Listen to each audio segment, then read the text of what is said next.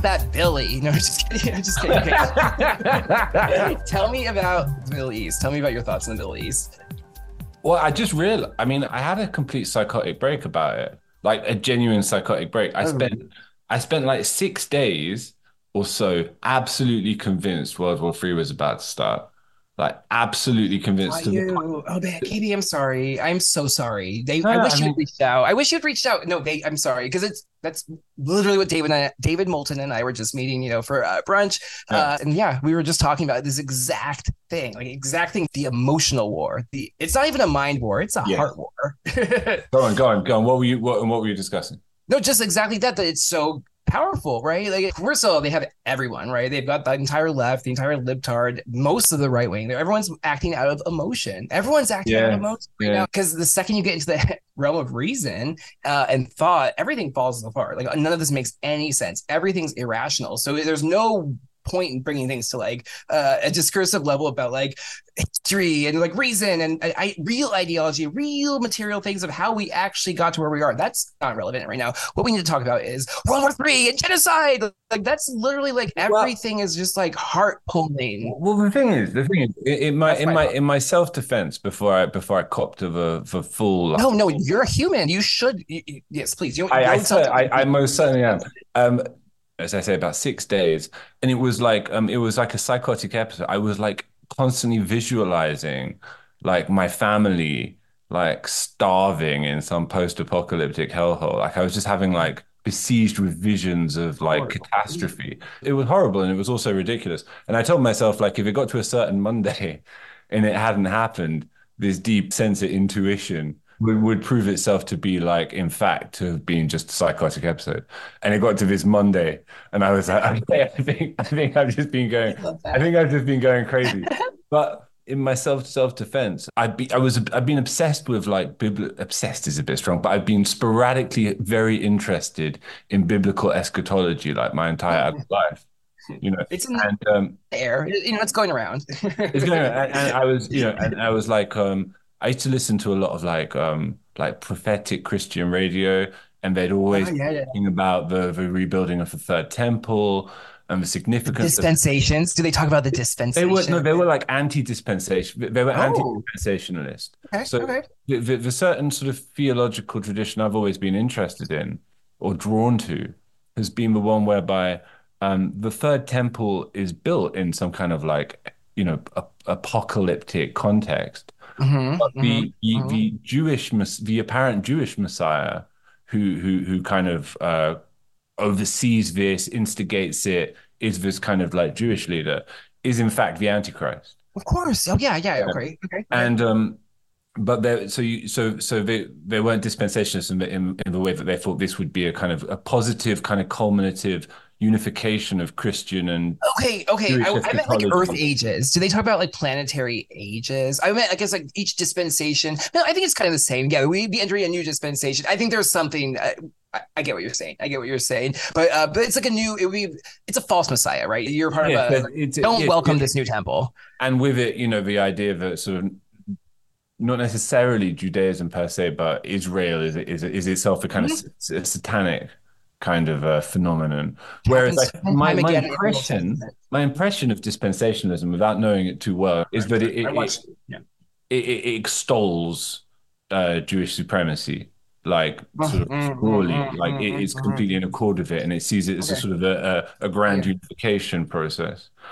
That's Um, probably true. No, I got this from cable access TV. Like I'm uh, like not really even a Christian. Technically, I'm a heretic. So like if I am a Christian at all, it's a cable access Christian. Like I was literally like the Shepherd's Chapel. Really, Pastor Arnold Murray, really great American series. He reads the Bible, or he used to. He's dead now, but he would go through the whole Bible and do his like analysis. It was great. He's kind of like a John Bircher type, so it was yeah, great. But yeah. anyway, that's like I'm just saying. I think your analysis is more true to like probably theological grounds, and I think your belief is accurate in the sense of it says it in the Bible. There's going to be a false Messiah. I probably need to introduce you at some point too. We'll get to that. There's going to be we need to talk about important issues first. The false Messiah is said to be Well, it says that it's run by false Jews, right? There's a whole thing of Revelations that talks about basically a synthetic synagogue of Satan, and also like Israel being a satanic country happens 500 times in the Bible. It happens over and over in the Old Testament. They're constantly getting punished by God because they get satanic. That's like the theme of the Old Testament. So the idea of being like, oh, it's anti-Semitic, no,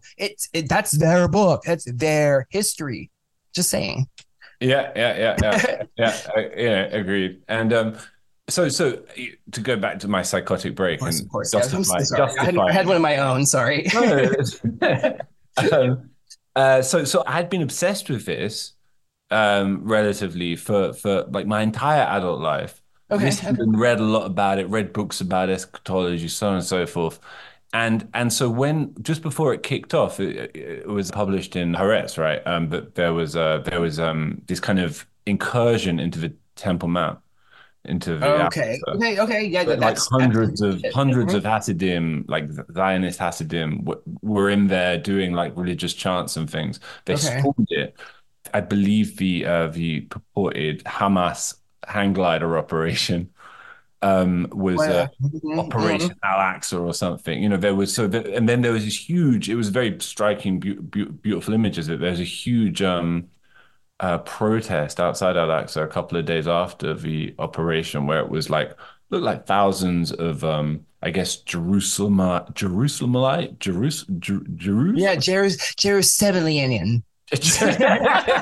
Oh my God. Guys from Jerusalem, Muslims. Yeah. Muslims from Jerusalem. I like that. Yeah, no, and so then I think all of my like neurotic interest in this issue kind of like just overwhelmed me, and I thought, oh, this is it. Here we go. It's all gonna kick off. And then I started to feel very neurotic about sort of like living in a stupid city, you know. That sort of thing. Yeah, or am I gonna have to send my kids off like Narnia, like off to the countryside? Like I get why, because your guys are programmed. England, you are a smaller country. I'm sure the propaganda just affects you differently by per capita, right? The concentration, it's bad here, right? But it's even like probably crazier being that, especially the England's history of like a state television being the backbone. I mean. Yeah. Same is true in America, but they did the trick of disguising it as three networks and calling it CBS and NBC. It was always CIA here in America too. Like we at least pretended. We pretended it wasn't state TV, but it's a bigger country. And point being, I feel like you could easily. This is why I don't pay attention to this saga. I hear you on some hang glider. I don't know what that means. Honestly, I heard of October 7th. I don't know what happened. Honestly, I know very little details. I heard someone say it was like 1 million 9/11s. That tracks actually in one particular way. That actually makes a lot of sense to me. Sure, it's exactly like a 9/11. Oh, some terrorists did some horrible thing that's going to cause some kind of reaction, some kind of outcome, whatever. To me, the whole thing just feels fake. I get what you're saying though, because you are. Well, I wish you had come to me sooner. So I'm sorry you went through 6 days of terror. But that's the most KB. This is what my wife said to me last night. It's the most KB thing ever to be like, but if there's a day in this future where I still feel this way, but it has not been like affirmed, then we move on. Like, I love that, KB. That's so funny. That's That's right. That's the right way to go. But I that's funny. I only just sort of like unpacked it because it was weeks ago when I went crazy and stopped. Okay, yeah. Well, yeah, the heat of this, right? The heat of it was very real. It was an onslaught. It was COVID levels of propaganda. Yeah. It was intense, but I don't really like. I mean, I just see what's on the timeline. You know, I'm not like a news junkie or something. Do you know what I mean? That's how they get you. That's you're how they absorbing. Mind you, the timeline was pretty intense, wasn't it? For those few it's all State Department. Like any short videos you see, someone put any viral video, I guess I'll say, I feel like it's put there for a reason. So I'm very sus. I'm not trying to undermine you because I feel like I think you're correct in what you're correct because you felt the way, but you also still had a built-in mechanism for self-affirming. Like you kind of just, you know what I'm saying? A red pill meter built in, like a little timer built in the background. You're like, this could also be a psyop, the way to go, because you can't just turn things off either. You can't just say everything's fake because that's not a good way to go about life. So you entertained the possibility that what you were observing was reality, but you also had a plan for like, hey, maybe this is also a psyop. Basically, I commend you because I think that is That is honestly like the way to go, because too many people just shut things down so quickly. I just didn't know about it because I refused to pay attention. It's a little bit different because like I know I just when you start to complain a lot on the timeline, it You just know who I did end up reaching out to actually, ironically, because of ooh, the show. It was because I was chatting to them a little bit on the day I was going particularly mental, so I mhm. just threw it out there.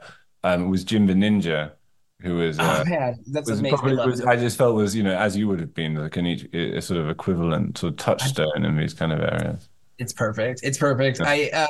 You are also correct in the sense that if there is what you were hearing, like what would separate this incident in the Middle East currently, this Gaza kind of whatever, October 7th, whatever, what would make it different from the preceding 75 years of bullshit that we've had, horrible violence that we've had to be dragged through with seemingly no resolution, which seems surprising to me that nobody can figure out a way to just like either just fucking do it, just fucking gas the Gaza, just fucking do it, or just like find a political solution, fucking figure it out, right? We haven't gotten there. We just constantly have turmoil. Okay, what made this different? It would be something like what you described, like an incursion into, I always say the magic rock, right? If they go up on the magic rock, that's like a big deal. Like nuclear weapons, if a red cow comes out, hold your balls, like things are going down, right? But I don't know. I don't worry about it too much because, like, if a nuclear weapon, for example, is like coming to my home, I don't actually want to know about it. I don't want to know about it. I don't want to fucking hear about it. I just want to just like let's let that happen and just see what Sure, goes on. yeah. You know what I'm saying? And Yeah. like, this is so far away. Like, Well, I wasn't actually freaking out about the news. no, I'm joking.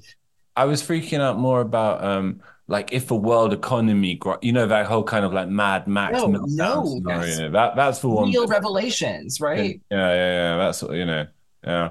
Like And this also, is go this is time. the thing, right? This is where my natural skepticism, or as it were, instinctive skepticism towards all news and all current events, kind of rubs against my being a Christian, and therefore giving natural credence to biblical prophecy, which has generally been a pretty consistent source Mhm. of. It's been pretty All right. consistently It's legit. accurate, right? Not bad, not a bad No, prophet. I think But it's very legit. It's legit on a multiple levels, right? Yeah, you can use it for personal life or for news events in a lot of ways. You know what I mean?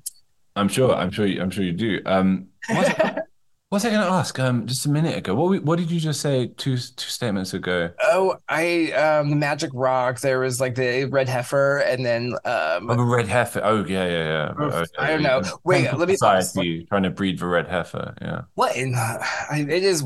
It's all weird. It's all weird. But no, you're completely right that there's two things. I'll say this: there's two things in life that you can depend on: biblical prophecy and my next guest this evening, because he is a rock. I was to introduce somebody that I don't need to introduce because he is an institution.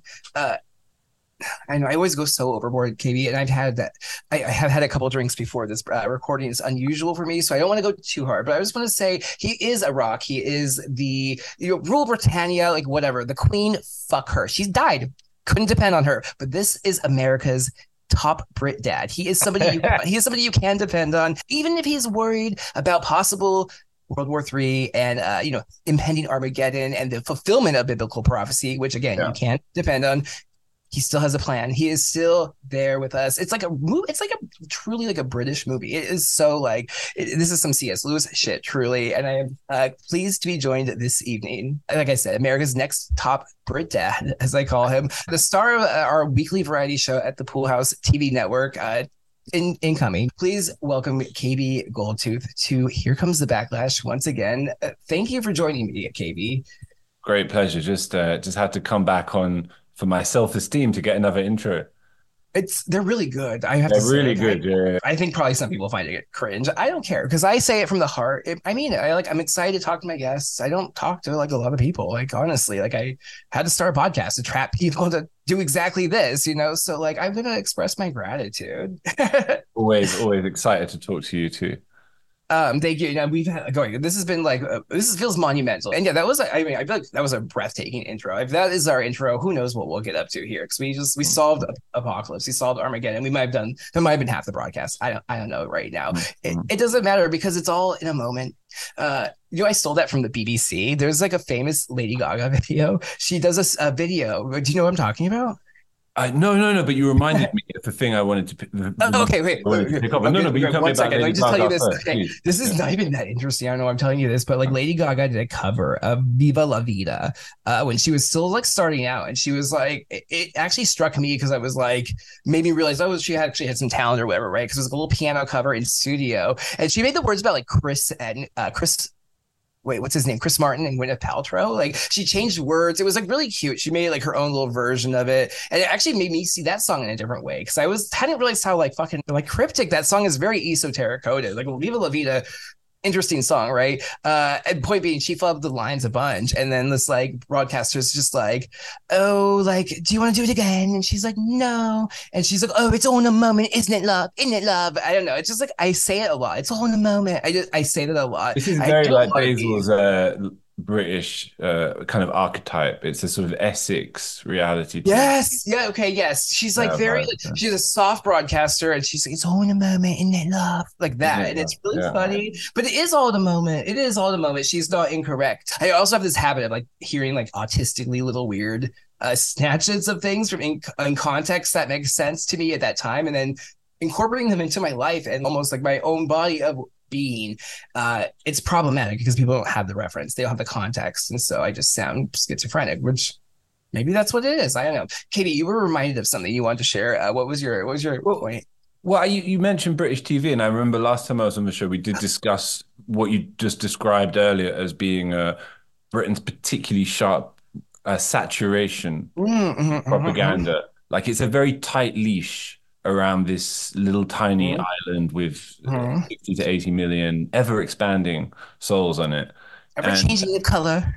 yes, ever shifting demographic It's like a base. prism. Yes, the melt, the new, not so much a melting pot as like sort of nuclear melting or something. But and one thing I don't watch a lot of TV to put it mildly, but like if my mother-in-law is staying or something, she'll have the TV on every night.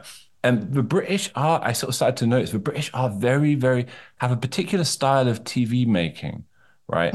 Which does seem to travel. Like Billy is always saying, like, "Oh, I watched the Great British Bake Off or something." You know, maybe you've heard of it. You know, these random shows. Did you Yeah, ever? yeah, yeah, yeah, yeah, yeah. They You have know, that here. Yeah, I hate that show, but yes, I it's do kind of understand. yeah, it's kind of repulsive. There is, yeah, there is a lot of things actually. Even like America's Top Talent or whatever. There's a few shows that come from England. American Idol, I think, it actually Yeah, yeah, starts yeah, the yeah. show, Yeah. right? Like there's a lot of formats that we don't even are Big conscious Brother. of. I don't know. I think Yeah, yep, a lot of high concept TV comes out of this country, and yeah, it's yeah. because TV is used not just to kind of like disseminate messages, but to like mold and dictate the psyche of this country in a way that I think is distinct, and to mold So, the emotional reactions of England as well. Like mhm. all these different concepts that are on British television are just there to kind of like gently insinuate, massage and manipulate the populace. 100%. Yeah. And the downstream effect has always been there, like the American downstream effect, going back to the Beatles. Really, there's always been, in fact, Beatles on Ed Sullivan. Ed Sullivan reads to me like a British format. You know what I mean? I mean, Lawrence Welk, all these things that like are kind of American institutions probably were done, maybe even on the British radio first, possibly. These game shows, these reality shows. It's almost like England's kind of the, not even a test ground. It's a one market, right? I feel it must be just very different in many ways because it is a different demographic and more concentrated. But they reach do it again for America many times. Like a lot of these things do have a second kind of life. And if they do serve that purpose in the UK, they must also serve a similar purpose here stateside. It's probably Tavistock, I guess, is what my guess there. That's like always the conspiracy go to, and then laundered through. I mean, here, of course, it's the independent networks, ABC, NBC, and CBS. It's not state affiliated in any way, you know. But in reality, well, I know like NBC for sure is like spooked up, like MSNBC, all these the news channels, and you have to think, as Walter Cronkite, the voice of America, was he really just an independent voice? Hardly, you know.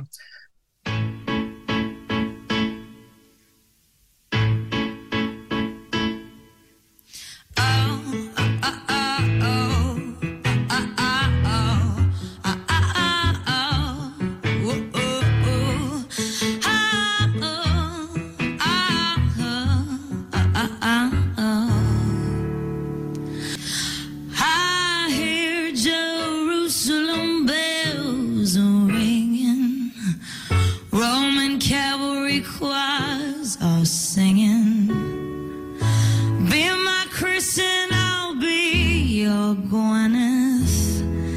fame won't change us if we don't let it. For some reason I can't explain, I know Saint Mary won't call my name. Never an honest word, but that was when I ruled the world, ruled the world, ruled the world. Viva la vida.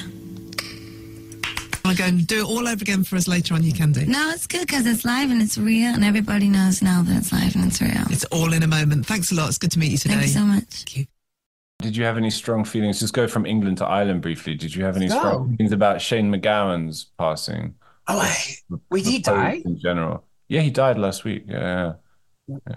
Wait, who is that? Is that a box? Shane MacGowan from the Pokes. Oh my gosh. Okay. I thought that was the MMA fighter that was like, wait, who's Conor that? McGregor. We can get to him. They all look the same to me, KB. I'm sorry. It's like Irish. It's just, it is this kind of like potato people. Yeah. Just kidding. No. Okay. The names do. Okay. For real though, the names all do look the same to me. And like, and except for the ones that get super weird, like the Sorches and the Shabans. Yeah, there's like a lot of very strange Aoife. I once knew 2 Aoifes. A lot of those Irish come to America to work, or used to come to work in America for the summer. I knew a lot of crazy Irish. Okay. So I don't care about the Pogues, I guess. I'll go on the record. I don't not like them. I don't dislike them. They have never occurred to me, unfortunately. I think they do you have a Christmas song maybe, or yes, they have a Christmas yeah, okay. I feel like they're on a compilation in my mind of like New Wave Christmas. Fairy Tale of New York, yeah. And I don't know that song either. But you'll hear like I mean it's got faggot in it. Oh, I do like that. Okay. Yeah. And as such, it's been subject to increasing sort of censorship in the last few years, but you'll still hear it or strains of it like 45 times at Christmas. And unlike other Christmas, well, I'm not necessarily, I'm not trying to write off all Christmas songs, but it's on another level. I mean, it's like the opera of Christmas or something. It travels. The song travels through time, like 3 times. It's beautiful. It changes tempo.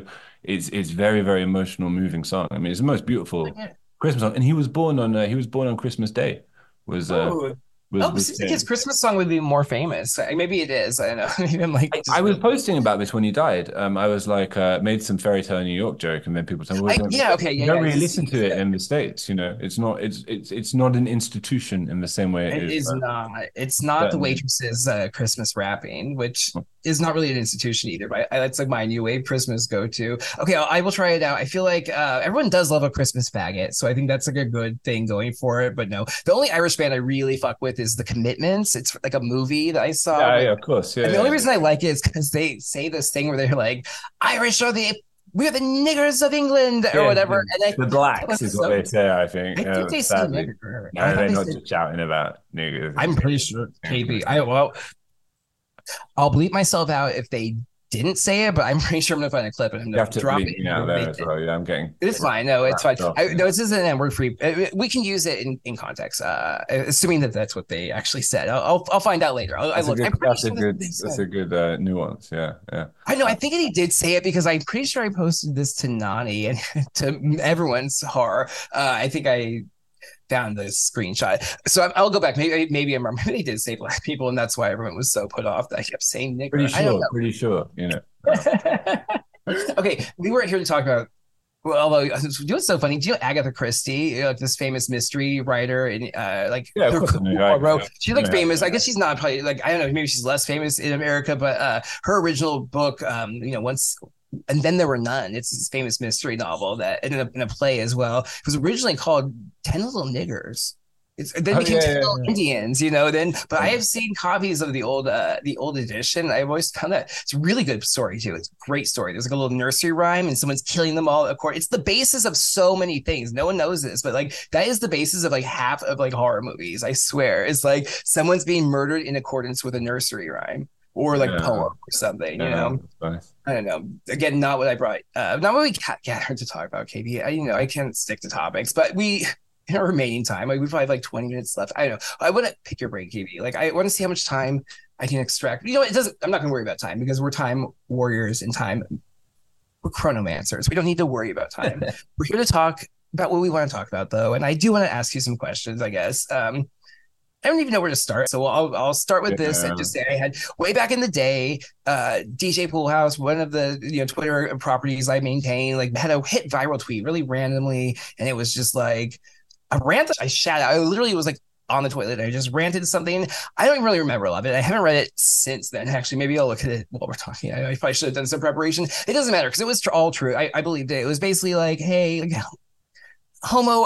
maybe making a distinction between homoeroticism and homosocial behaviors and how those things can be blurred, maybe for the purposes of starting an all-powerful church that is in defiance of Jesus Christ's real message. I don't know. I don't think I said all that in the piece, but that's what was on my mind. It's just this idea that maybe like things like sexuality, things like race, things like the concept of the Jews, even things like the concept of a Gnostic or a heretic, of a other type of person. These are things that get used in our life, and I think it struck a chord. Some people really liked it, some people really hated it. It was one of those things, whatever. And so that's where I started, and we talked a lot about Gnosticism and the notion of like what's an respectable Christian, what's not acceptable for a Christian, And I think it's difficult to map morality onto them. But I just said all that to say, KB, am I going to hell because I'm a heretic? Oh, great question. All right, so all right, let's start with the heresy itself. So you described one of the reasons we scheduled the book was because you described yourself passingly, and I know you don't always what you say in passing isn't always meant to be put in a frame, but you just described yourself as a type of Gnostic or as a Gnostic. Sure. Starting maybe with that, because Gnosticism is something I've been kind of intensely interested in at parts of my life, and it's very interesting to see it sort of cycled around presently, both by the right, by the left to a lesser extent, in the conspiracy sphere more generally. And I was of course we had our reading sessions on Michael Hoffman, where he basically accuses the entire kind of this sort of secret society oligarchy as being fundamentally Gnostic. That's the term he uses them as being. So I thought maybe a place to start would be to, if it's something you care to unpack, how would you unpack your sense of being a Gnostic, and what does it mean to you? That is important in knowing if I'm going, to go to hell or not. I guess I should unpack a little bit of that. What is the heresy? What heresy are we talking about? Okay, well, I'm going to say, that's fair. That's fair. Yeah. The Gnostic piece, I want to say, leaning into that, I think, has a lot to do with the fact that it's being used as like a slur currently, right? It's become, what does Gnostic even mean? It could mean a lot of things. There is a specific definition within the church. I've always found the churches, their relationship to Gnosticism suspect, I guess, right? So Gnostics to me really just means anybody in this early period of Christianity really falls into some form of Gnosticism because there's not really a formal church. Everyone's kind of doing their thing. There's all these different variations of Christianity. I definitely think like the early teachings of Christ, they're Gnostic teachings, right? He implies there's a secret teaching. It's stated that there's kind of this like inner teaching for the disciples. He's a mystic himself, like in many ways. There is a mystical element to Christianity, I think, at the heart of it. Anybody now who delves into the mystical element of Christianity, I guess we'll say, post 300 whatever 30 AD, post Nicene Council, post the institution of a church, and then later other churches, is regarded with suspicion because they're, going outside of the rules, right? They're coloring outside the lines. Now, they're allowed to do all the Gnosticism they want. They're allowed to do mysticism. They're allowed to, venerate saints and declare certain people to be kings. Even, they use their godly power, and they have their secret insights into the teachings and their way of applying it. But never mind all that. Like, there's certain people who go outside of our rules. They are heretics for whatever reason. And the Gnostics, to me, it's like, well, of course they're going to. These are the same people who murdered Gnostics, right? The early Christians were persecuted by who would later become the official church. So I think it's not to knock the church. I don't want to knock the church because I think there's a lot of value in institutions, and no institutions, they're never fully good or bad. There's a lot of both. But there's obviously politics, right? There's obviously a political climate that birthed the need for a Christian church in Rome. Why did they switch? Why did they just keep their pagan temples going, for example? There's also the obvious element where a lot of that pagan Christian or pagan teaching was obviously kind of melded in one point or another with the church, right? There's a lot of overlap between like the solstice, right? And then the assigning of Jesus's birth on the 25th, for example, could be seen as maybe an overlap between pagan religion. So to me, it's like, okay, I go outside the lines, so what? Ultimately, I'm not a Christian, I guess, because I'm like homosexual. That seems by the official church also not allowed. That's a separate but related kind of issue, I guess. But to me, I guess Gnostic is just like anybody who colors outside the lines. And now in today's climate, because it's anti-vax, right? It's transphobe. You're a Gnostic. It's just another slur. It's just another word no one knows, but no one's went into any of the stuff I've ever just talked about to you. Maybe no one's ever thought about a single bit of that for a second. That means witch to them. That means like leftist, and they use it as a slur. And I think it's bullshit because a lot of these people became, again, Catholic 18 months ago. Right. That's where I'm at. So Gnostic is often is being used maybe to denote like an esotericist, an esoteric Christian, or an unorthodox Christian, any kind of heretical experimental thought with and around Christianity. Whereas the specific heresy of Gnosticism is what's made it so famous and is what's so interesting, right? And I was wondering to the extent that you would identify with this also. And this is just to reiterate, it's incredibly famous, but it's the notion that material, the root cause of Gnosticism, the root cosmology of Gnosticism, is that there was the one, this kind of perfect, stable, unitary, dull, transparent form of being. Something happened, something kind of almost cosmic or physical happened that ruptured it. And all of these kind of different levels of emanation sprung from it. The lowest of which, perhaps maybe I'm wrong there, was our universe, our plane of reality.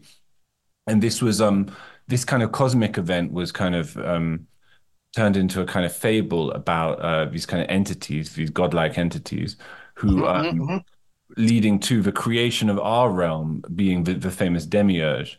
So we are shards of one. Embedded in a lie of consciousness and a lie of material reality. And this was, if you read about the roots of the Gnostics, it's very, very interesting because what they're basically responding to with this sort of cosmology, of this hypothesis, is this kind of subtle rupture between the Old and New Testaments, right?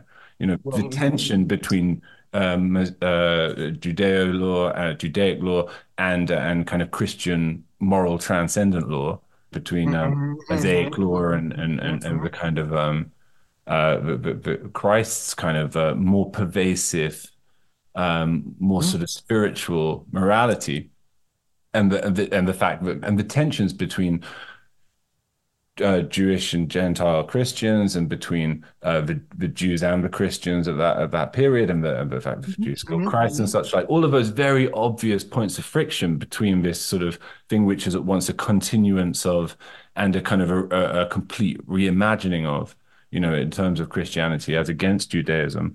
And Gnosticism, basically, because the Gnostics assumed or believed in, as it were, the divinity or of the Old Testament ideas, the Yahweh character was indeed considered to have been the creator of heaven and earth, the creator of this material reality. But because this same tradition was seemingly subtly repudiated by Christ, rather than sort of find ways of squaring the circle, they kind of cut the thing in two. And they said, this reality is itself a lie. Christ was an emanation from some greater reality, and what we have to do is return to it. And then there was the Greek contemporary influence, which is the philosophical influence, which is the idea of gnosis as well. Just the old philosophical idea that thought is the vehicle for transcendence. And the thing that can, and also the sort of the dualism that pervades a lot of Greek philosophy. And so that was what Gnosticism was. And this idea of a kind of a fake false reality is an incredibly powerful metaphor and symbol and concept, and I think it remains very, very enticing and provocative. And it remains a very, very agile metaphor for when you're looking at contemporary cultural phenomena, right? Like, so as you say, the right we call the left Gnostics, because I suppose I don't actually know why they do it, but why they say that. But my assumption is that it's because the left repudiates all authority, because the left is completely nihilistic. So it's in some way tearing everything up that's around it because it disbelieves in the soundness of that reality. The simultaneously the You could look at conspiracy theorists or conspiracy per se as fundamentally Gnostic, because particularly the more like extreme version, but we all kind of, in this community or whatnot, we all partake of, right? Which is like this almost absolute skepticism, or definitely the potential for an absolute skepticism. The omnipotent psyop was a phrase I heard a year or so ago, where absolutely everything can be analyzed as false, as emanating from some like deep falsity. And so this is it's a very kind of agile metaphor. It's a very, very kind of powerful idea.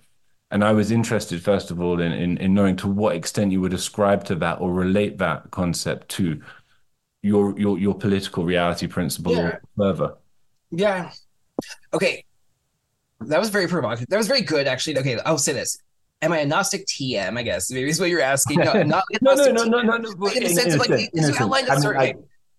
Well, okay. There's a few things. So I think there's there's Gnosis, right? There's also Gnostics. Are they automatically intertwined? I would say no. I think Gnosis is something separate from the Gnostic TM.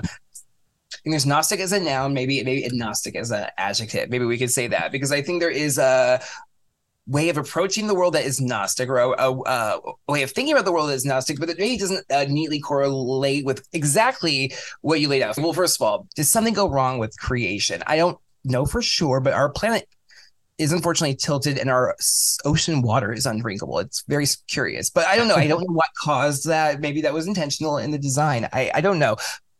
Point being that maybe there's room for interpretation of the Old Testament. Let me just say that. I think that's actually built into the Jewish tradition. These texts are Gnostic inherently, in the sense that they're like not written. I don't think they're written literally. I don't think the Old Testament is written, but it's cobbled together, right? So there's a lot of things going on.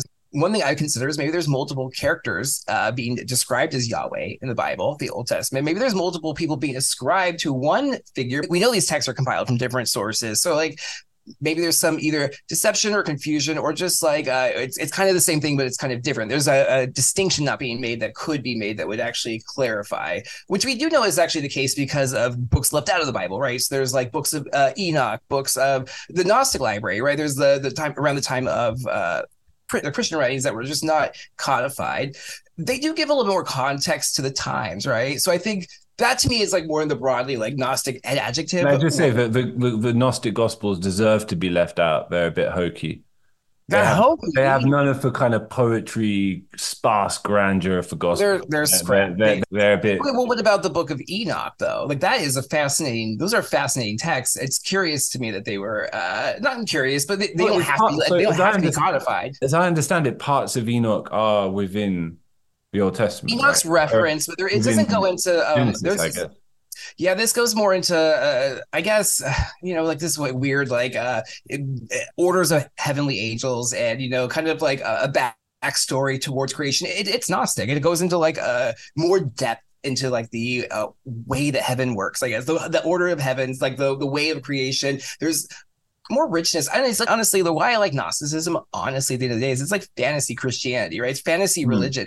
It's blending the imagination and the spirit of kind of just like adventure and like what people are interested in with what the church has frankly bled dry. They have made it as fucking impossible as possible to like really get into this stuff. You really have to want to, right? Which is fair to a degree, but you would think like I know, like in some ways it's appealing, right? But I don't know. I think that the texts tend to be dry. I think I don't know. The church tends to be more boring, right? There's a reason they're losing people, I think, to a certain degree. They're not bringing to life the rich historical like nature of the Bible. The Bible is really fascinating. It is a living scripture. It really is the living word of God. It really can apply it in so many different ways to life, and it really just feels alive, right? And it's of a historical time. So to me, it's like, why would you like put all that in the background and like really focus on just the dead letter? Who's really worshiping the dead matter? Is it the Gnostics, or is it the church who's like all about the church and the forms and the procedure to it? I would say a fault. They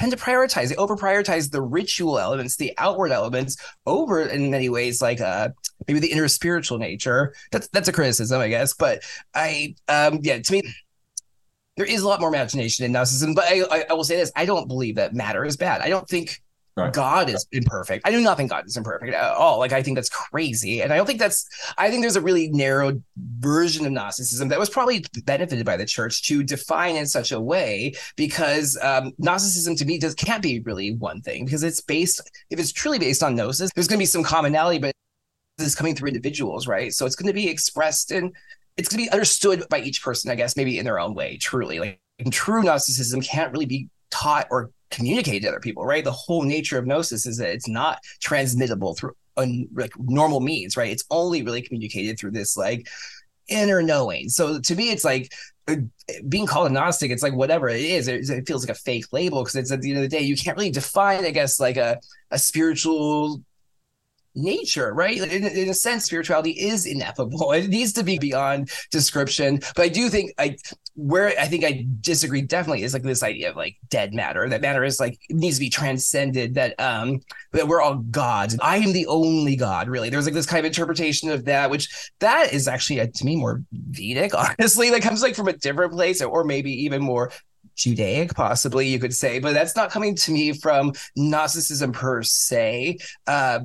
But that is like, I think, the criticism from like a James Lindsay. And also there's a conflation of Hermeticism. So this is really weird. James Lindsay says Hermeticism is good, actually, but Gnosticism is bad. And I think it's fucking backwards. I think it's so insane. If you're going to make one of them bad, Hermeticism is the obvious one to go after. It's way more satanic. Like, I don't know, that's way more anti-Christian to me than Gnosticism, which is rooted in basically the same thing. So I find that very sus, by the way, that he does that. Anyway, that might be the point being that there's that narrow view, and I think that narrow definition is contemptible, right? I don't agree with that narrow definition of Gnosticism, but I don't think that's all that it could be about. And I think what happens is that gets kind of highlighted and scapegoated, so that becomes what the bigger picture is, so that people don't ask questions about what this could be, you know? And it's convenient. It keeps people in line like it's supposed to. Like, I don't believe in black magic. I don't think people should do spells. I don't think people should be doing like witchcraft. And I think that's what Jesus is talking about when he talks about condemning kind of like the old way. I don't think people should sacrifice blood to a god to like get what they want, right? That's, I think, contemptible. But a lot of that is built into war, right? We see people sacrificing blood at the altar of war gods right now in the Middle East, you know, and in the name of these monotheistic religions that are anti-Gnostic. So that's my rant, I guess, to KB. that's my rebuttal. It's a very good rant. So just to hone in momentarily on like Please. a different way of phrasing the approach, which is this metaphor for demiurge. Thinking of it more as a metaphor rather than a specific faith necessarily. What does the metaphor mean to you? Where do you think it's most pertinent, particularly given like the kind of deep contemporary political skepticism that I think we broadly share? You know, does it hone in? Does it come into focus there, or would you apply it also or separately to a perception of the world itself? I mean, you know, I guess it's the relation between illusion and reality, if you will. Mm-hmm. Mm-hmm. I don't know. I don't think about demiurge that much, to be honest, but I will tell you this. I think, well, first of all, a demiurge like figure to me seems Luciferian kind of, or satanic. It seems like more of like a fallen angel, which is actually is described like biblically, right? There is like the first son of like the closest angel to God, right? His favorite, like before Jesus, his first favorite son falls or whatever. And it seems like there might be more to that story that we're not fully getting the total details of in that relation, in that story. But like, okay, but it's also the demiurge to me, it's irrelevant because it's just like the archetype of, it's the stand between, like, God is unknowable, right? We can't really completely conceive of God, but something created us. So it's kind of like a stopgap to me. If the demiurge is evil, if the demiurge is imperfect, it's because we're imperfect. It's not, God didn't create us to be perfect. Something happened, right? By the way, it's in the Bible. Something happened. Something went wrong because that wasn't in the plan either, right? Something did go wrong. The snake tricked somebody. Like, it's interesting. So there's a drama, right? There is a drama to the cosmos. Like, that is there. I think the demiurge, like, I don't know. I think that there's a lot of focus on that. And there is a cult, right? There are cults of like demiurge, like kind of worship in this like kind of interpretation of Gnosticism. There's this idea, I mean, demiurge is really rooted to me to like the grand architect of the universe and like Freemasonry, like this idea of like kind of like a Saturn like figure almost, who's kind of like mapping out the world, you know. To me, it's ultimately probably like a symbolic representation of some sort of just cosmic property, some way that the universe physically manifests. That's how it kind of takes shape. It takes shape in this way that we resembles like a demiurge. It looks like someone's creating us. You know what I mean? Like there's some kind of just like effect, and we're projecting. I think we're projecting a lot of stuff onto a lot of things in spirituality, but especially to our father figure, the demiurge. I think there's just a lot of it's sexlectics, I guess. Yeah, it's love daddy issues. I think that's why Hoffman calls them Gnostics, right? Because he's actually saying that they worship a demiurge for grand architects, which isn't actually Gnostic at all. That's like a false use of the term. The Gnostics repudiated the demiurge. The demiurge was their main bad guy, or the thing of force to be eluded, transcended, etc. But with relation to that, so you touch upon the fall, which is intensely relevant, right? Because that's the way that the kind of Christian conception is presented, that you can see immaterial reality the work of God, yet it is a work of God disfigured by our own doing or something. And maybe from there, that's quite a good jump off to thinking about your sexology, which is what you were sexlectics. And it's co-presented by Neobacterian. It's co-sponsored. Yes, indeed, and was probably most thoroughly like put forth in that thread that you mentioned earlier, which was really good, and which was why I reached out to talk about it. So let's go into that. Do I have it right that your conception there is that like heterosexuality and homosexuality are like a split atom? You know, there's some kind of like false separation of them, which is a kind of historical phenomenon and has created these kind of adjunct types rather than some kind of holistic kind of sense of holistic original sexual being.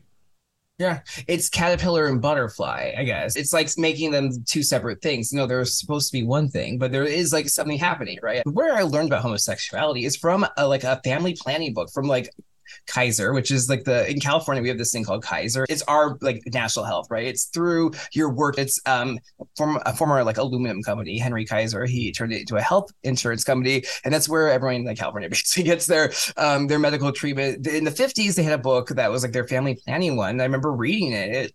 And there's other sources, not just this one, but it was like commonplace. It's like, oh yeah, you're going to go through a homosexual phase. Essentially, it's like, oh, it's not uncommon for, especially boys, for some kind of homosexual phase, like, especially like in a kind of what we call like a preteen, maybe now like prepubescent kind of phase. And then it's like, and if they don't outgrow it, you know, call us up. We've got some shock treatment, like we've got some injections for you, you know, whatever. That was like the thinking, you know, and that makes sense to me. Over, I guess, like there's an ineffable nature inside someone that there is to a degree, right? There is like a homosexual personality, I guess, as what I would say. There is kind of like a gay sensibility that's not always limited to homosexuals, I should say, first of all, but it's like that maybe is something that's more inherent, right? But the idea that every gay person is just magically born, just like trans people, of course, because that's the reason I really attack this, is because it's used to justify trans kids, which is the worst lie of the 21st century. Like, we're born this way. No, maybe it makes sense that it was some factors, a combination of factors of you're born this way because everyone's born this way to a degree. You know, everyone's going to go through it in maybe a different way. It's not going to manifest in everyone. It is a spectrum, right? And people are going to end up at the end of the day on some place in that spectrum. Maybe some other factors, lock you into place. Arrested Development. I don't think that wasn't crazy thought. That was not unthinkable until like the 90s when they started pushing Born This Way, you know? So yeah, that is kind of my thinking, is that people shouldn't be so afraid. It's stigmatized. It's really the stigmatization that is really the issue, though, because they use the stigmatization to put this fear in every male of homosexuality. And so it's like, because it's a natural part of evolution, the thought that you might be gay is now, oh my gosh, it's so bad. It problematizes it. It benefits, of course, like the church or institutions of power, because now you've got to turn to somebody to fix you, or like there's this anxiety. It's a problem. You're stigmatizing something that is actually, I think, natural. And so it disservices everyone, right? And whatever. I'm not against gay people, obviously. I am a homosexual. It's going to happen. I just don't think it needs to be institutionalized as a natural thing that's just going to happen, and we need to teach children about it at a very young age. Just like the trans thing, it's like, no, it's just something that's going to happen to some people, of course, and we should accept them. But the idea that it's that's what's inherent, that everyone's either one of these magic categories at birth, which makes no sense. And it goes against nature, of course. Like what that makes no sense. I get that it happens in nature or whatever. I get that it happens all throughout society. I get that. But this idea of a gay class is new, and it is being underpinned. It is like one of the shibboleths, just like the Holocaust is a shibboleth for the NATO and the post-war order. Born This Way is the fundamental like myth of this this other kind of transhumanist agenda, which they call LGBT. And so, yeah, that's a long answer, I guess. But yeah, it's unfortunate that happens, because it makes everybody walk on eggshells, gay and straight. Mm-hmm. It's interesting, actually. It sort of suggested like the debate that Q was stirring up around gay adoption, and he was being accused of homophobia and such like. What was your what's your position on gay adoption? Is no way, no how, right? Okay, so this thing is just better than surrogacy. Sure. I'm not gonna say like no. I'm not prescriptive. I'm not prescriptive. I don't think that way. Like I'm not really political. So people are gonna do what they're gonna do. I think adoption makes more sense to me. I think it's weird when like, okay, first of all, it's like you are homosexual and you decide to get married, and did you really need kids? Okay, like okay, adopt, that's fine. That makes, I guess, a little bit of sense. Don't adopt a boy, please. Like, why do you need a son? That's weird to me. You already failed at this. Like, you don't, why now you want a son? It makes no sense. Why are you going to be able to reproduce all this failure? No, take a daughter. You'll be good at that. That makes sense to me. Daughters actually make a lot of sense to me. Sons, we see how that turns out, right? We see how it turns out. But like the surrogacy piece is like, I think it's weird for straight couples. I've always felt it was weird to just making it into a business, a biomedical business. It's kind of uncomfortable. Leasing bodies makes me uncomfortable. Like, call me old fashioned, I guess, but like, I don't know, like, yeah. And then it's like not even both of your children, it's one of your children, because you cannot take two sperms and make a baby. So like one of you is fundamentally not biological parent already. So there's this like weird power imbalance. You want to talk about power imbalances. One of the parents is not the real parent, it's an adoptive parent, and one is a biological parent. It's fucking just psychotic. It's a psychotic behavior. And again, like, just go. I told Mel this: if you want a baby, go make a baby. No one took that off the table. You can do it the old-fashioned way if you really like want to figure it out. Like, but it has to be a transaction. Is that really what God intended? Like, you want to talk about, I love like these homocons that are like super Christian, they're like adopting babies. It's like, is that really how it was meant to go? Like, an adoption at least is like an act of charity, Agreed. Yeah. I suppose the degree to which Gnosticism could be a functioning metaphor is the false sexual dichotomy itself, right? The imposition of false sexual dichotomy. Like, that's demiurgic, potentially. Where I see it is like Gnostic TM is, it separates everybody, right? It's fake. What it does is it's fake. It gives people this belief that they are finding themselves, which is Gnosticism's gift, right? You're going to be able to like become a god or like find your higher self, whatever New Age promise you think you're getting from Gnosticism, but going all the way back, right? It's this secret teaching. You found yourself, but you're actually like buying into something, right? You're not, yes, you may be homosexual when you're doing homosexual acts, but like, did you really find yourself? I think it's a poor substitute. I think you're not discovering the gay sensibility, right? That's not really what it's about either. It's not about finding the Truman Capote in you. It's not about finding the like whatever the Billie Jean King within. It's about being part of a conglomerate, like a corporate type of agenda. So to me, it's like it's anti-Gnostic, really, but that's what all of this stuff is it's like whether it's anti-Christian, it's it's anti-agnostic, all of it, whatever this weird secret religion is, whatever it is that powers all of this, it's anti all of it. So I actually think like, yeah, the Christians should not be at war with the Gnostics anyway, because they have so much in common, right? There's so much more in common, really, I think, than what separates Gnostics and Christians, first of all, because there's a lot of rooted understanding, I think. Maybe they got there different ways. Maybe they think things differently, but fundamentally they're not Satanists in theory, right? They're not pagans. They're not necessarily out there worshiping Mammon. There seems to be like some people who are. There seems like there are people who do believe in those things and believe that blood should still be spilled, for sacrifice. And they don't have a name. We don't know what they're called. They're out there. They let us call them every other name but that, And so to me, it's just like, it's all inversion. Whatever this thing is, it's like a Luciferian kind of inversion always. It goes there even to the rainbow, right? They are using the rainbow for LGBT. It's a symbol of the covenant of God, right? With like Noah, it's supposed to come again at the end times, right? But maybe it has, right? But like it's this, instead they've grafted it onto Stonewall, their own Bible, their own fucking foundational myth. It's really disgusting. And I think it's a way of subverting it. It's a way of subverting it so people won't see the signs when they come. It's a way of taking that away from people. That's satanic. That's not Gnostic. It's satanic. Mm-hmm, mm-hmm. Maybe a diversion into the Middle East might actually be timely and relevant. We were disagreeing in the chat the other day lightly about the veracity of Amy Therese's Israelphilia, not to say she loves IDF. I think it's just IDF. I think she thinks she's horny. Let's just be real. Okay, she's horny for an IDF soldier. Aren't we all to some degree? For sure. Certainly, the gay part of myself was alert. The world's gayest army, truly. I thought we're like the world's US is like the world's gayest army, and Israel has the world's like true. Yeah, for sure. What about Amy Therese? Wait, can I do her accent? Wait, hi, Katie. Hi, Katie. I just think it's outrageous. It was always a fucking deep part.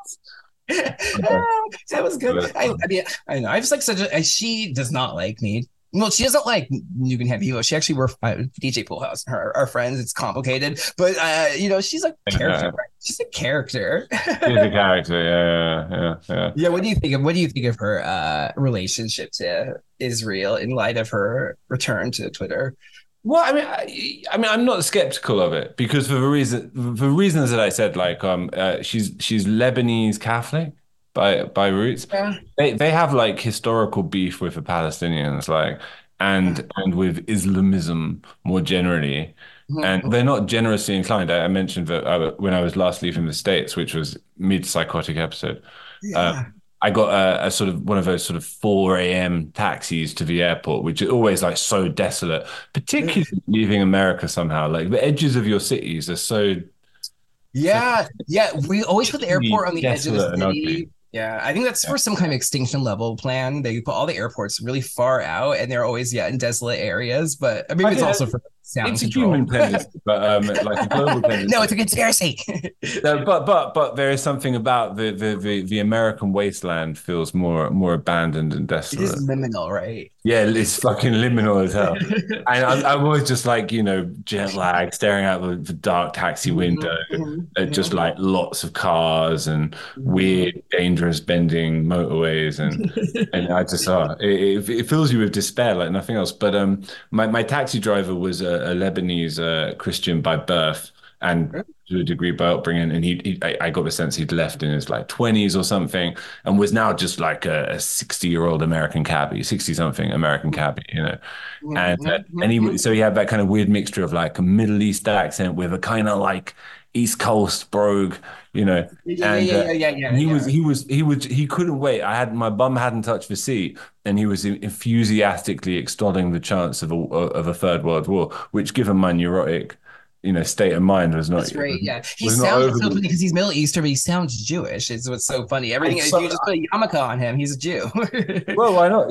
But I'd summoned him from my unconscious, obviously, as my what's the word, boatman, and he was jubilant that there was seemingly a pending world war because a lot of Palestinians and Iranians would hopefully die. That was his main That was his Yeah, everyone has main their point of stake, view. I mean, so there is this kind of instinctive ethnic kind of sympathy with Israel in this particular conflict, which is kind of evinced, and also like you got if you contextualize, because I love Amy Teresa's like posting and writing, like I love her pro style, and she's a character, and so I feel a lot of affection for her.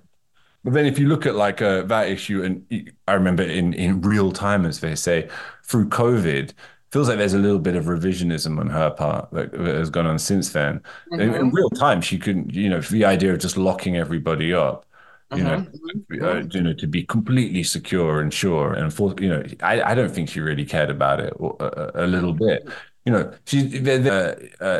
I guess she's a form of conservative authoritarian, you might say, and so it's for relative kind of order of Israel as against the kind of unruliness of of Gaza and the wider Islamic world. That's leftism to that. Yeah, that's the fundamental kind of opposition, right? Yeah, and which is also can be transposed. And it is, yeah. Which you can transpose to the left, as I think you were just saying, totally. In reverse, right? It's like, oh no, like a well-run society, where people have jobs. Much prefer the kind of pile of rubble on handouts over here, So I took it, and I like it. I quite enjoy that she kind of mounts this kind of obstinate position. It's kind of entertaining, but I sometimes tempted to get into it with her, but I always end up deleting the thing. I always think, oh, where does this? You're either going to get ignored if you make a good point, or no, it does not feel good to save you if you stumble, so I just kind of retreat a little bit. It's not worth it, trust me. I regret ever coming up against her. No, okay, when you were describing a taxi ride, like the liminal space at 4 a.m. that's like perpetual a.m., that's where Amy Therese tweets from permanently. So when you took the 70s, I was like, was your cab driver Amy Therese? Maybe that was her. Who knows? In disguise. Who knows? It's just a picture of the Red Bull, right? Like that could be that was 6 years ago. Like it could be anybody.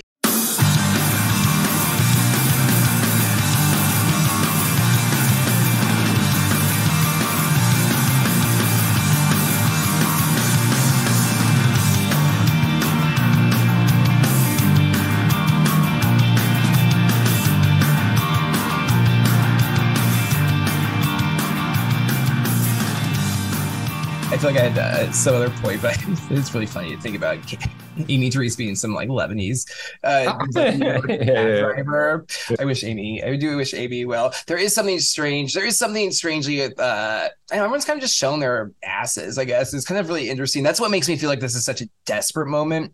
It makes sense to me that you were in the US when you had your psychotic episode, because then it's like you probably have a really good defense against British propaganda, frankly. But like, I feel like now it's a good warning to me if I'm in the UK. It's like, it's a fish out of water kind of thing. It's almost reality, but the air is missing a little bit. It's a little bit off. Yeah. So I get it. Your immune system is weak. Yeah, exactly.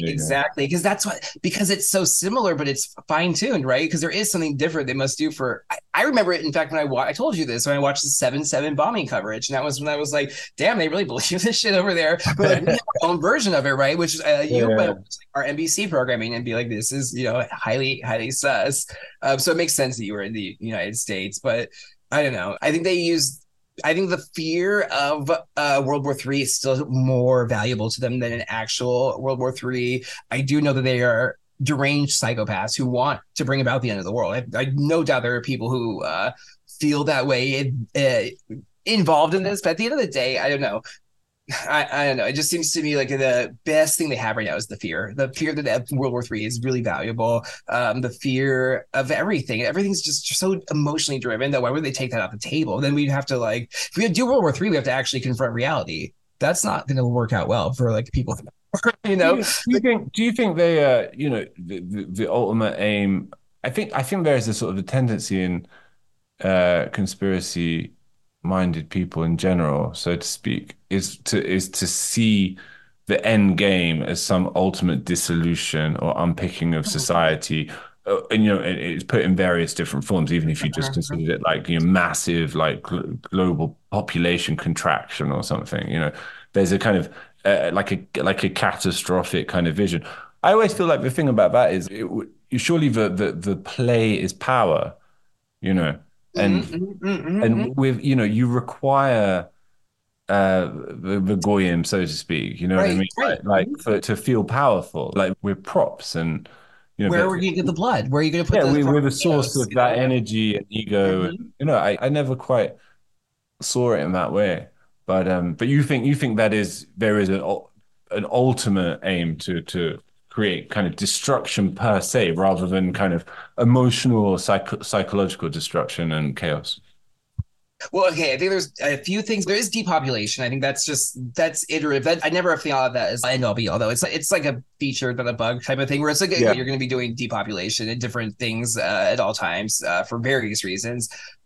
I feel like it's about perpetual chaos that you're managing, right? So it's not an end state of chaos and it's not a perfect state of order. It's that constant tension between them, because that's how the grift is run. The grift is being run off of like the threat of everything coming completely undone or the promise of order finally happening, but it never happens. It's always like this like liminal state. We're always in this liminal state really of between those things. And I think there is a grift. The caveat I guess I'd make is I believe there's like astrological changes. So I think there's like a cycle that they're prepared for, that they are very much aware is happening, that will change things, or very much like this concept of a new age, right? But where I differ is I think that they are been stage managing a new age, an Aquarian age or whatever, in anticipation of such a thing, because they know that they wouldn't survive that. They've run a grift. I think there's people who've run a grift on the planet for a long time, and I think they want to keep the grift going. And there's an opportunity for that not to continue,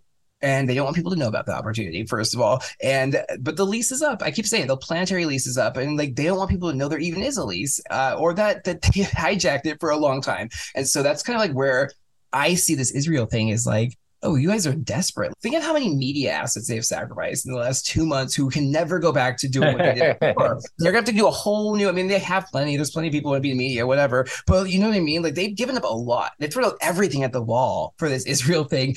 Like it's been going for 2 months and still like not really material. Like everyone's still where they were 2 months ago. Nothing's changed. You're either like whatever. So to me, it feels like the only benefit that's really come out of it is, I told David this earlier, I feel like it's the fact that a lot of realignment happened and people were starting to work in coalitions. People were actually starting to do things and be like, hey, we all don't like these mandates, for example. So we're going to work together to defeat these mandates, even though we wouldn't have normally done that previously. That's very threatening. That's very threatening. And it was happening a lot, like just socially, it's happening a lot, and I think that is not good for the people in power. And I think that's one of the benefit of this thing is that it's a big, like a gunk in the motor, or whatever. It's really like kind of force people to kind of realign again, because like it's just like this annoying distraction. Now we've seen a bunch of people that we liked kind of be like annoying about Israel or go pro-Palestinian. On the left, you've got the left liberal coalition kind of at odds with each other. Like it kind of all the best thing it got out of this so far, as far as I can tell, is that it like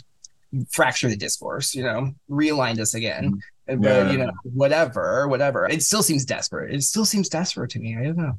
Maybe I'm crazy. But there's still nobody's gone up on that magic rock. They have not blown up whatever's in there. The more I learn about this, whatever's up on that rock, that's very strange. But whatever, there's no cow. I've yet to see a red heifer. Yet to see it. True, this is true.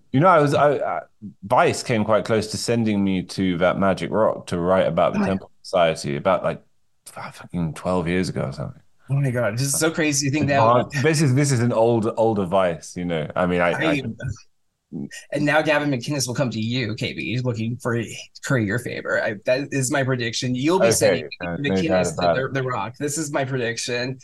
He'll be the table's returning. I would have been gallivanting around in the Haifa labs, seeing the work going on in the background. Give me a break. If they engineer it, it's bullshit. That's not going to work. It's not going to work. It has to be. I'm sorry. I'm going to be a little anti-Semitic. They're always trying this though, KB. They're always like the whole religion is just circumventing rules. So no, give it a try. Let me see how that lab-grown red heifer how it does up on that rock. No, it needs to be a real red heifer. I'm sorry. Everyone knows that. Do you have an opinion about Keith Woods? Wait, who is that? Keith Woods is an Irish. He's just a poster. Another Irish person, they don't He's occur to another me. Irish. No offense, I got love into this Ireland. so like low Part Irish. expectation. Fucking Shane McGowan is. You don't like the Pogues. I'm literally like I feel like you got an issue with the Irish. I literally part Irish, isn't that? It's you know what? I'm a self-loathing Irish mix. person. Yeah, Everyone yeah. says I'm a self-loathing gay. No, it's the Irish. It's the Mickey. I'm not. I'm Irish TM. There's a lot. There's a lot of Nice. that. There's a lot of that. That's so There's a true. lot of that going on. Wait, who's Keith Woods? Keith Woods is a young poster who he seems fucking. I mean, it seems like the most generic thing in the world to call a poster Spurgy, yeah. But when I Okay. say this guy is Spurgy, like zero emotion at all, like barely a flicker across his face. He's very, very young, and so.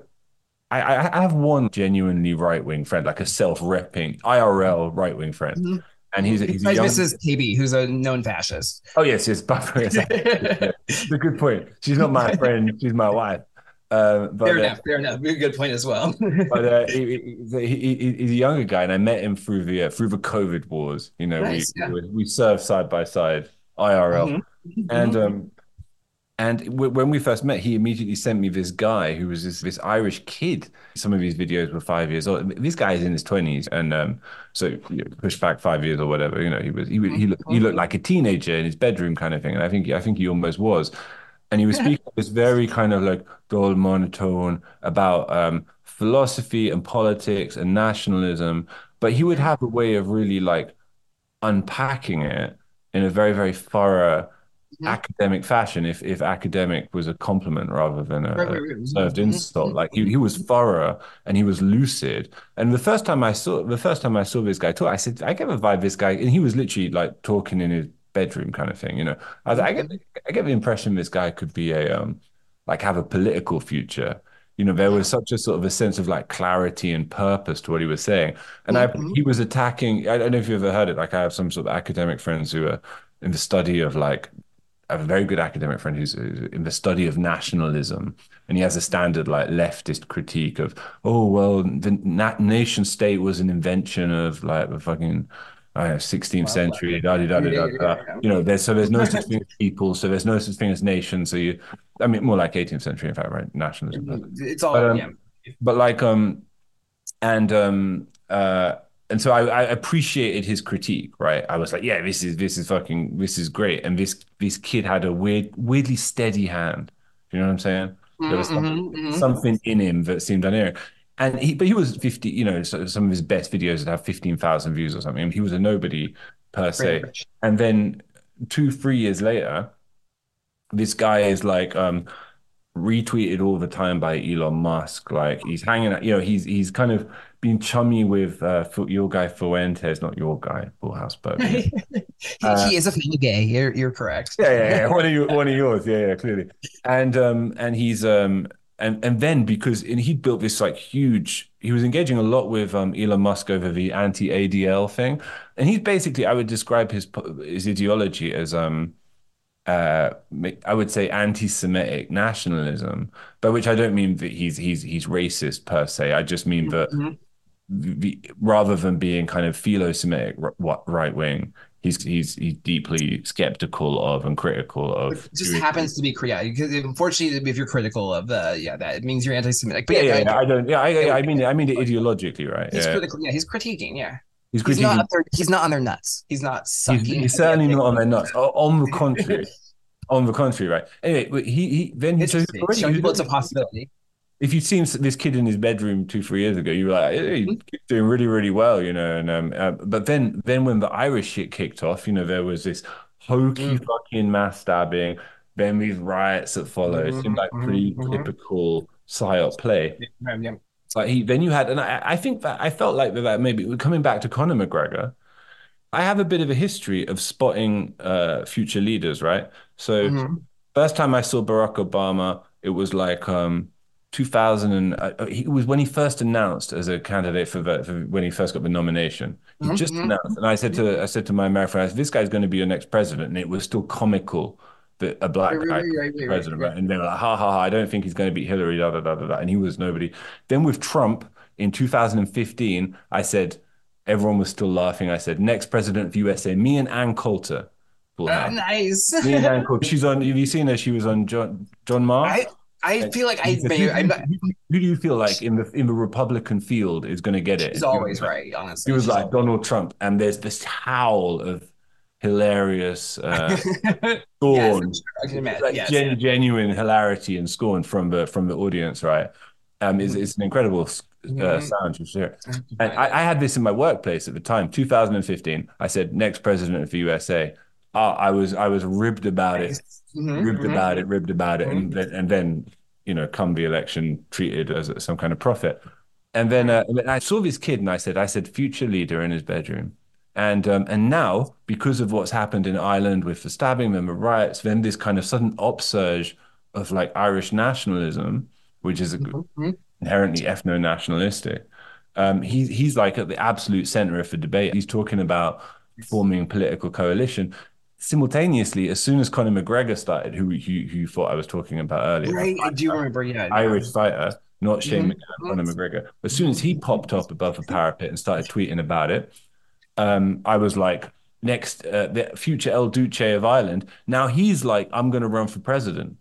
Conor McGregor has literally said, I am going to run for president, and this was, days after I said, as soon as I saw it, I said, future. So I have this track record. And I think Ireland might turn ethno-nationalist fascist. It's got this kid Woods could be like the Hess to McGregor's kind of demagogue. Yeah. And or Stephen Miller for American parlance. Yeah. I love this.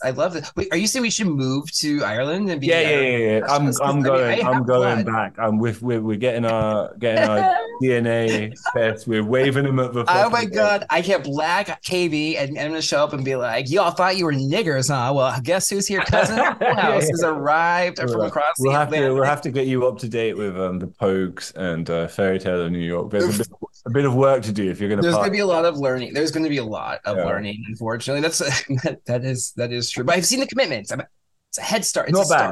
It's not bad. They don't like you too, right? Do they like Bono? Ireland hates you too. No, I don't think they're like perfect. I've got mixed feelings. I think official Ireland, which is this term for kind of bloodsucker, bureaucratic NGO Ireland, they like Bono, I guess, but the one that was in the parliament saying like, we're going to take your rights away for the trainees. We've got to protect the trainees. No worries for the trainees. Every Irishman has to have his tongue cut out of his fucking face. It's that. That's nature, KB. That's nature. It's just nature's way. But KB, this has been a lot of fun. I'm gonna set you free. I'm glad we did this. I'm so happy that this happened. And I want to thank you. I wish you. I don't know when this actually will air because this is a pre-holiday tape. You know how it is in the biz. We're stocking up on Put out on Christmas Day. Put out on Christmas Day. I feel like this is a Christmas Day episode. Yeah, honestly. maybe. It feels like a Christmas Day episode. Demiurge, Oh my God, you're America's Next Top Brit dad, who's like a Father Christmas figure in many ways. I would say oh my gosh, no, that is the plan. Which I appreciate you. I wish you a Merry Christmas, I guess, my friend. Thank you for joining me. Where can people find you? Give us like the KB, just the universe. What can people do to support you? Nothing I can support. But you can find me on Twitter at Golden Toothed, and if you were to type in KB Goldtooth into even Google, you will find a few of my articles and such like. Hopefully more of those to come soon. Got some fiction on its way, That's been in the works for most of the year, so hopefully have it out in the next couple of months. I'm very excited. I feel 2024 feels there's going to be a lot of good things happening. I feel like that's all I'll say, I guess, for now. It feels good. I look forward to these things. KB, please follow KB and go look at KB. Like myself, I feel like is very shadow banned. I feel like we both suffer from a desegmentation, I'll call it, we are throttled. I feel like it's hard to get our both of our words out. I need this reminder to go back and check KB's tweets because I don't see, like, honestly, I avoid the timeline honestly a lot nowadays anyway because I just don't want to learn about facts from the Middle East or whatever. It's fun not knowing, but I also like even when I'm scrolling, like they do really nasty things to people who are smart and witty and brilliant like myself and KB, which is fine. They can do that for the short term. It won't work. It won't work. It's a stopgap for a short term solution. But please check out KB. Everything he does is dripping with British delight. He's a real Turkish delight. I don't know. I'm really stuck up on like some Narnia shit. I'm gonna put you on the spot, KB, and ask you: do you have a final thought for the listening audience? Yeah, just for I was so interested in what Turkish delight could taste like from when I first read C.S. Lewis as a child, and I couldn't believe the fucking shit I ended up with in my mouth. You know, like my God, that was a psyop. The fucking Turkish big Turkish delight was behind that shit.